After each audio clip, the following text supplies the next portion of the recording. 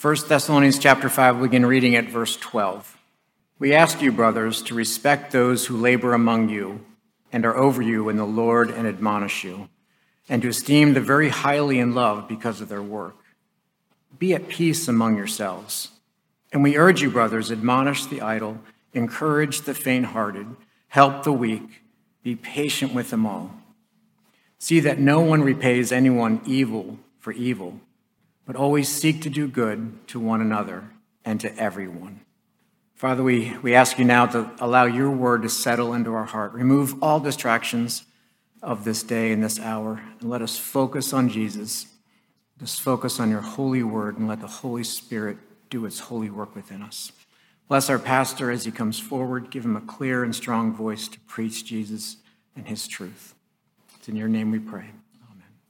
We've been looking at the book of 1 Thessalonians through these three lenses: faith, hope, and love. And the whole book really is helping us to see how that works, how those three vital signs help us to determine where we're at spiritually, no matter who we are, whether we're Christian or non-Christian. And the question is, how do we love? What or who do we trust? And lastly, what do we hope? So today I'd like to turn to this passage and speak about love again, as we are cycling back to that aspect of those trio of themes. Everyone, everywhere believes that love is a good thing.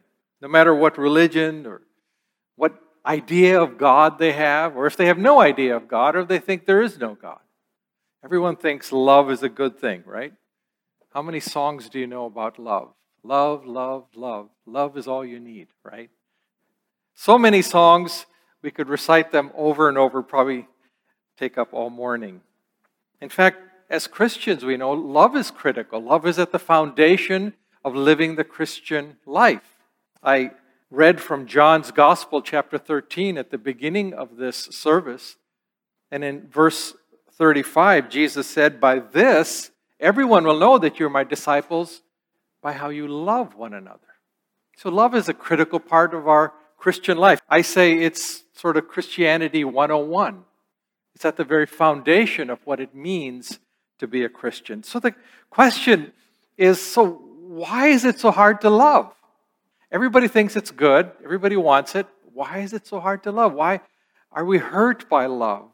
Why do we find it so difficult to love one another in, marriage, family, church, society? Why is it so hard to love?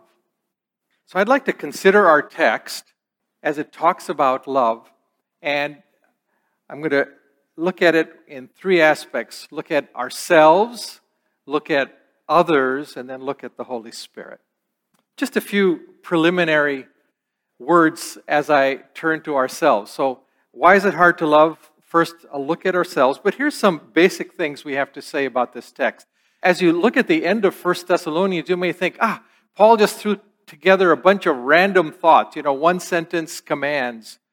And they may look that way when you first look at it, but then as you study them, you notice, wait a minute, these are things which are everywhere in the Scriptures. You find them in the Gospels.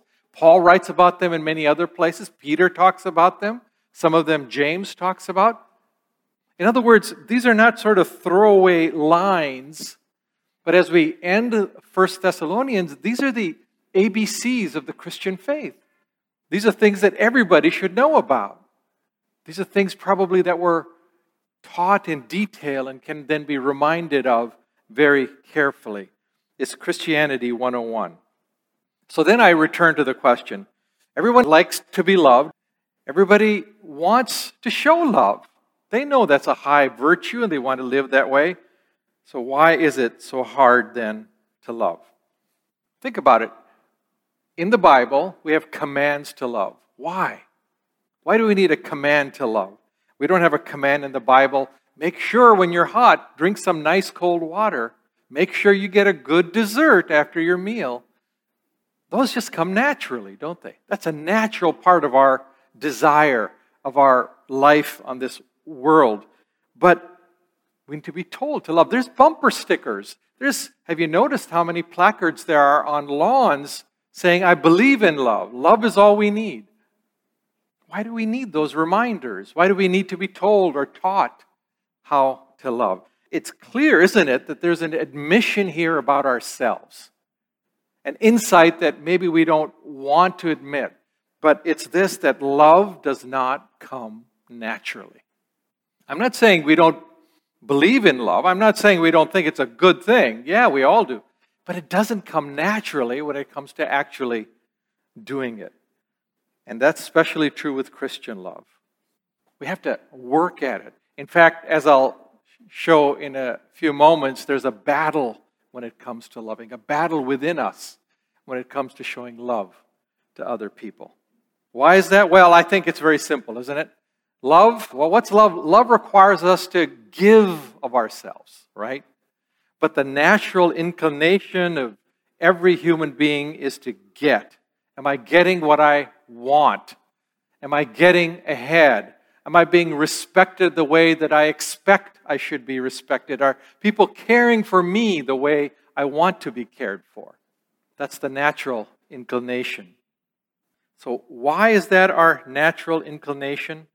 Well, you know, and I have to start here, it's because we are a fallen people, all of us, all of the human race. And so I'd like to begin actually with a text that we looked at last time to start to point you to that. It's chapter 5, 9, and 10, where it talks about the fact that Christ died for us. I think it was put up there. God has not destined us for wrath, but to obtain salvation through our Lord Jesus Christ, who died for us so that whether we awake or sleep, we might live with Him. Now, why did Christ have to die? That's the question. And those are those other verses that you see there. Well, it's because when Adam and Eve, when our human race turned away from God, we ended up turning toward ourselves. Remember what the serpent whispered to Adam and Eve? You're going to be like gods. Oh, that was so exciting. I want to be a god. Anybody else want to be a god? Yeah, we all want to be gods. And so they ate of the fruit, disobeying God, and they thought they were gods. And the truth is, that's in us. It's in you and it's in me. There's something in us that wants to be treated like a god. There's something in us that makes us want the world to revolve around us. Admit it. Whether you think of your home or your family, even this church, wouldn't it be great if everybody did exactly what you wanted?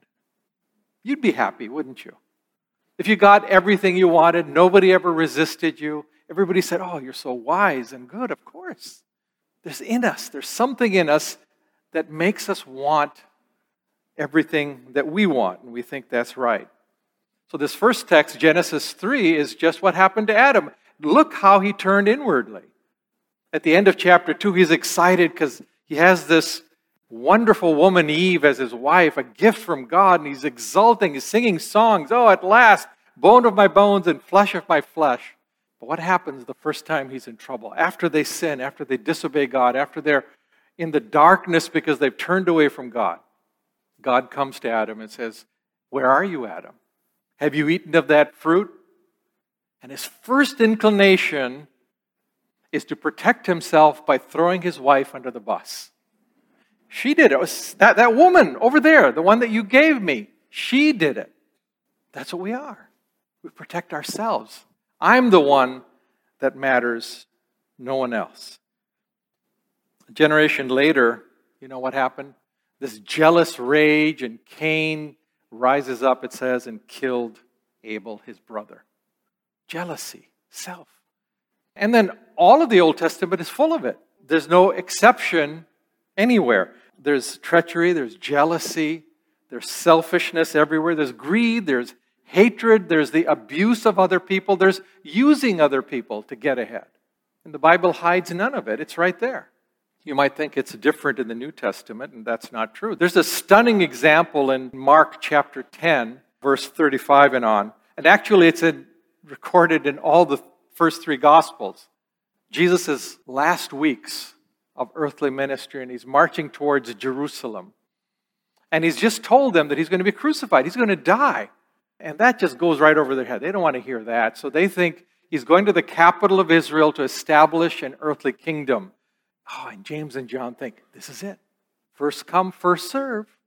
Let's go grab the best seats if we can. So they go up to Jesus and ask for the seats, the positions in his cabinet of power and influence. That's the way we are.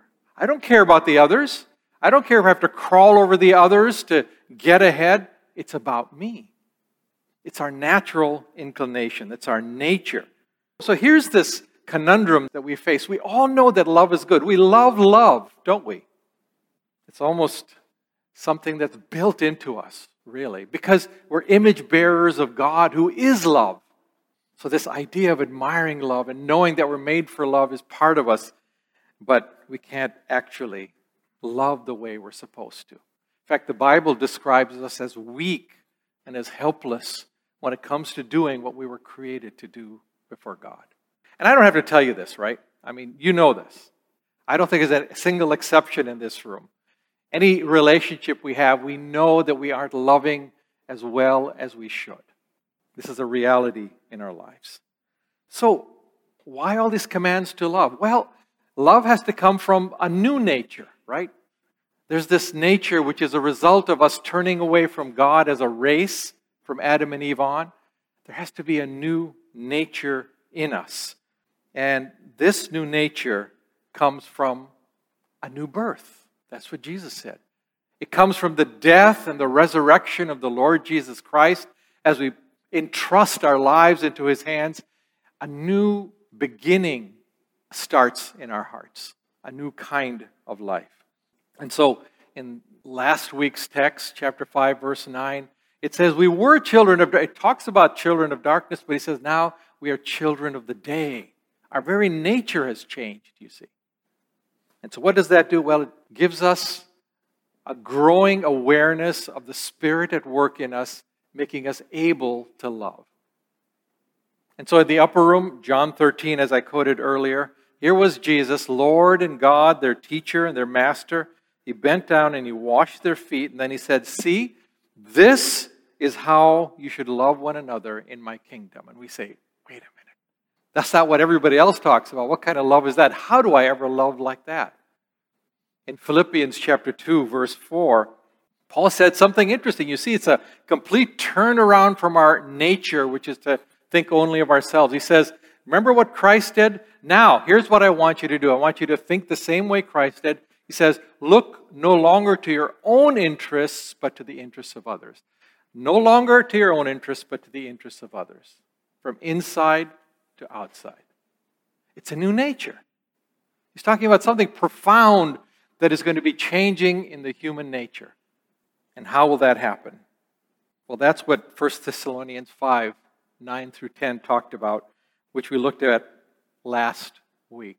It's what Christ died for, to redeem us, to rescue us from what we had fallen into, and to lift us up, to become what God wanted us to be, and to start to work in us so that progressively become more and more able to love the way Christ did. I want to just point this out. It calls us children of the day, but we don't become children of the day by working hard, by practicing it, by improving ourselves. It required the cross. It required the cross. New life comes from the death and the resurrection of Jesus. It comes by the power of the Holy Spirit of God. Now, here's what the Bible says, and we have to understand this. Just because you are a believer in the Lord Jesus Christ doesn't mean now you love perfectly. There's a battle now within us. Yes, there is a new nature. Christ has planted in us a desire to love as He loved, but there's still this old nature which wants to please itself. This old nature is sometimes called the flesh. It's not talking about, the protoplasm. It's not talking about the cells in our body. It's talking about this old nature which is inclined always to think about itself. And so there's a battle between what the Holy Spirit of God is doing in us and what the flesh is doing when it comes to this issue of love. Why? Why is love hard? Because of what's in us. Even when others are wrong, even when we're in a really crooked relationship, even when things aren't going the way we want them to, we have to ask ourselves, but what about me? Am I doing what the Holy Spirit wants me to do? And boy, those questions are hard questions. How do I grow to be more loving? That's a tough question to ask. So that's one reason why loving others is hard. It's because of ourselves. Here's the second reason. It's because those we are called to love are also fallen. And again, I don't need to prove this to you, right? They're also fallen. And so these verses in 1 Thessalonians 5, 12 through 15, talk about various people that we are called to love. Verses 12 and 13, let me read it. We request of you, brethren, that you appreciate those who diligently labor among you and have charge over you in the Lord and give you instruction, that you esteem them very highly in love because of their work. Live in peace with one another. It's interesting, by the way, as you look at this in verse 12, that the leaders are not defined by their titles or their offices here, right? It's not by the lapel pin they wear, That's not what defines. What defines those who we are called to love and highly esteem are by how they serve. And these words are very strong words. Those who labor, it refers to toil. It's exhausting, difficult work that they're being called to do. Those who have charge over you, that is, they manage you. That's the way the word is translated elsewhere in the New Testament. They actually take responsibility for you, and they admonish you. They're willing to speak the truth when that is what is required. It's what they do that qualifies them and gives them the label of leader. And yet it's hard. It says, esteem them highly in love. We require that commandment because it's hard to do. It doesn't come naturally.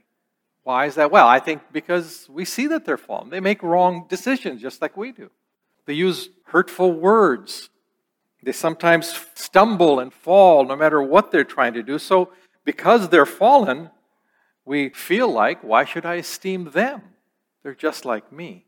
And besides that, I think we have to admit, we don't really like anybody to instruct us like it says here. We don't really like anybody to have charge over us, whether it's the police or the government or teachers or church leaders.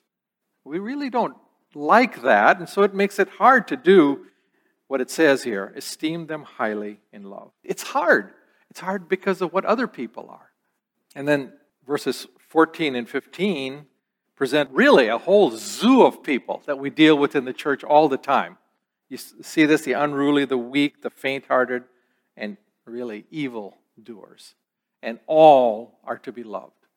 All of them have to be loved. Verse 14, the unruly, I know some translations have other words. It's not really those who aren't doing anything. It's not really idle. The word indicates somebody who's disorderly, undisciplined, and apparently a very hard group to deal with because Paul returns to this group at the end of the second letter. And then the faint-hearted, the timid, the discouraged. There's people like that. Maybe they're overcome by grief, as we saw in chapter 4. Maybe they've lost loved ones. They're not sure what's happening now to those loved ones, where they are, what will happen in the future. They're overcome with grief. Maybe they've seen failure and then failure upon failure in their life. Maybe they're those that are facing criticism or opposition even when they're trying to do good. There's some who are faint-hearted. Others are weak. The word is used in various ways in the New Testament. In James 5, it's used of those who are physically weak, that are sick. There's some that are suffering physically. Elsewhere, it's used of those who are weak in conscience. They're just bothered. They're just troubled by things which other Christians feel perfectly comfortable to do. Love all of them. They all need to be loved. See, it's a whole zoo of people. And then verse 15 hits hard. Even love those who do wrong. It's even in the church. There's some who will do you wrong and do me wrong. Love those who do you wrong. I don't know if you heard this some time ago. There was a story in the newspaper about two women in a choir who got into a fight. Why was it in the newspaper? Well, apparently their choir practice was on a Tuesday night, and the choir director pointed to them and said, "Hey, you're singing out of key." And the one who was pointed to said, "It's not me, it's you." And she went like this to the woman next to her, and the woman said, "It's not me, it's you."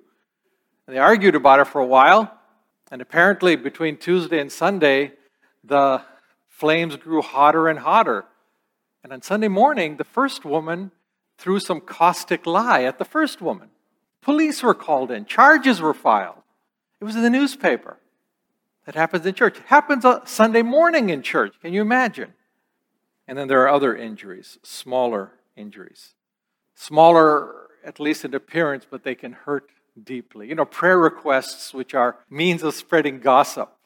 Lord, I pray that John won't get fired because of what he did at work. And everybody's saying, ooh, wonder what John did at work. We know how that is. A Bible study I heard about was held. Very godly thing to do, but the woman who organized it was really trying to gather together a group of people to kick out one of the elders in the church there. This hurts. I remember a wonderful, godly woman and her friend who was also just a wonderful Christian. And the first woman borrowed a vacuum cleaner from the second. And after some time, they had a falling out, and this woman wanted her vacuum cleaner back, and the first one wouldn't give it. And they both were coming to me, why doesn't she give me back my vacuum cleaner? And I asked the other one, why don't you give her back? It's her vacuum cleaner. She says, yeah, it's hers, but she's got a nice brand new vacuum cleaner. She doesn't need this. She's just doing it to bother me. I'm not going to give it back. It happens. It happens even in church. It's natural. Hit back and not to love. So verse 15 hits hard. Just watch toddlers sometime, If one bumps into another, one takes a toy, just watch for a few seconds. There's going to be some kind of retaliation, isn't there? And the same inclination is in us. It's a human nature. We hit back in some way. We avoid the person. We cut off communications. And sometimes it's worse. It's throwing caustic lie at somebody. Sometimes it's slander, lawsuits, violence. So there's a whole zoo of people we are called to love in church. Why is it hard to love? Well, it's hard to love because of what's in us. It's hard to love because of the people we're called to love. So what do we do? How to love? This text points me to the Holy Spirit of God. It's clear, isn't it, that we need help? I think this text is making that clear. It's commanding us, which means it's not something that's natural and automatic that just happens to us. We need help. It requires wisdom. Well, it requires insight into our own selves. Who can shine a light on the parts of our own lives that we don't really want to see? It's difficult. And it's also requiring wisdom and insight into others. This kind of love that's described in verse 14 is not just warm feelings, is it? It's loving the idle, the faint-hearted, the weak, and then in verse 15, even those who do evil. Each, notice, requires a different response. It's not one size fits all. You notice that? Who's wise enough to look into someone's heart and know what's really going on, what kind of person they really are, and what kind of love would really build them up and encourage them in the faith? Who's wise enough to do that? That's why I say this points me to the Holy Spirit. It points me to Galatians 5. Here's what Galatians 5 verse 17 says. Galatians 5:17 says, for the desires of the flesh. Now, the desires of the flesh is what I was talking about at the beginning. It's what's natural to us. It's that inclination to think only of ourselves. For the desires of the flesh are against the Spirit, and the desires of the Spirit are against the flesh. Remember that battle I talked about? For these are opposed to each other to keep you from doing the things you want to do. And what do you want to do? Well, in our context, we want to love. We want to love others the way Christ loved us. But there's a battle between the flesh and the Spirit. So how to love? Well, to love, we have to learn to say yes to the Holy Spirit moment by moment in our mind and in our actions. So here's what it says in the previous verse. Galatians 5:16 says, but I say, walk by the Spirit, and you will not gratify the desires of the flesh. If you walk by the Spirit moment by moment, you render the flesh impotent. You take away its power over you. So what happens is that as we walk by the Spirit, day by day, we see in ourselves the power of the Spirit growing. That's called sanctification. We're becoming more and more the way God created us to be. And we see increasingly the fruit of the Spirit in us. I want to point to this list that Paul gives in Galatians 5 because it has something to do with the text that we're studying today. So Galatians 5:22 and 23 says this is the fruit of the Spirit. The fruit of the Spirit, love, joy, peace, patience, kindness, goodness, faithfulness, and self-control.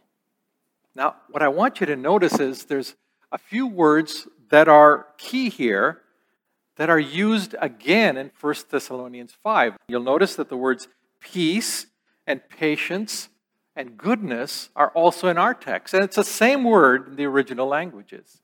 What I'm saying is that in order to love, Paul is pointing us to the fruit of the Spirit. Let me spell this out a little bit more, how moment by moment walking with the Spirit is the way to love the way we ought to. So what I'm saying is we have to do a kind of triage. You know what triage is? You go to the emergency ward, the nurses, the doctors have to figure out what's wrong with you and what's wrong with everybody else. They have to see what they can do and in what order they should do it. They have to figure out what is really happening with each person and treat them appropriately. We have to do a kind of a triage. Who needs the kind of love and what kind of love does each person lead? And that requires the wisdom of the Holy Spirit.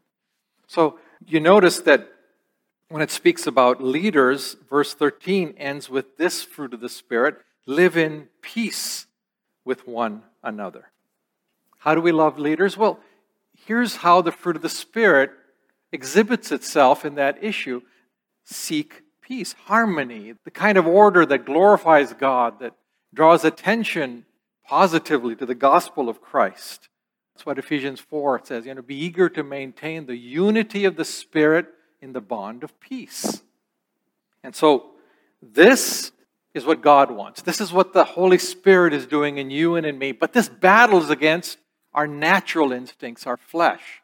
In fact, Galatians 5 described it. Some of the things that are happening in you and me that are battling against this desire of the Spirit for peace are enmity, strife, jealousy, fits of anger, rivalries, dissension, and division. It's in us. This battle is going on in us. And so it says what we have to do is seek peace. That's the fruit of the Spirit.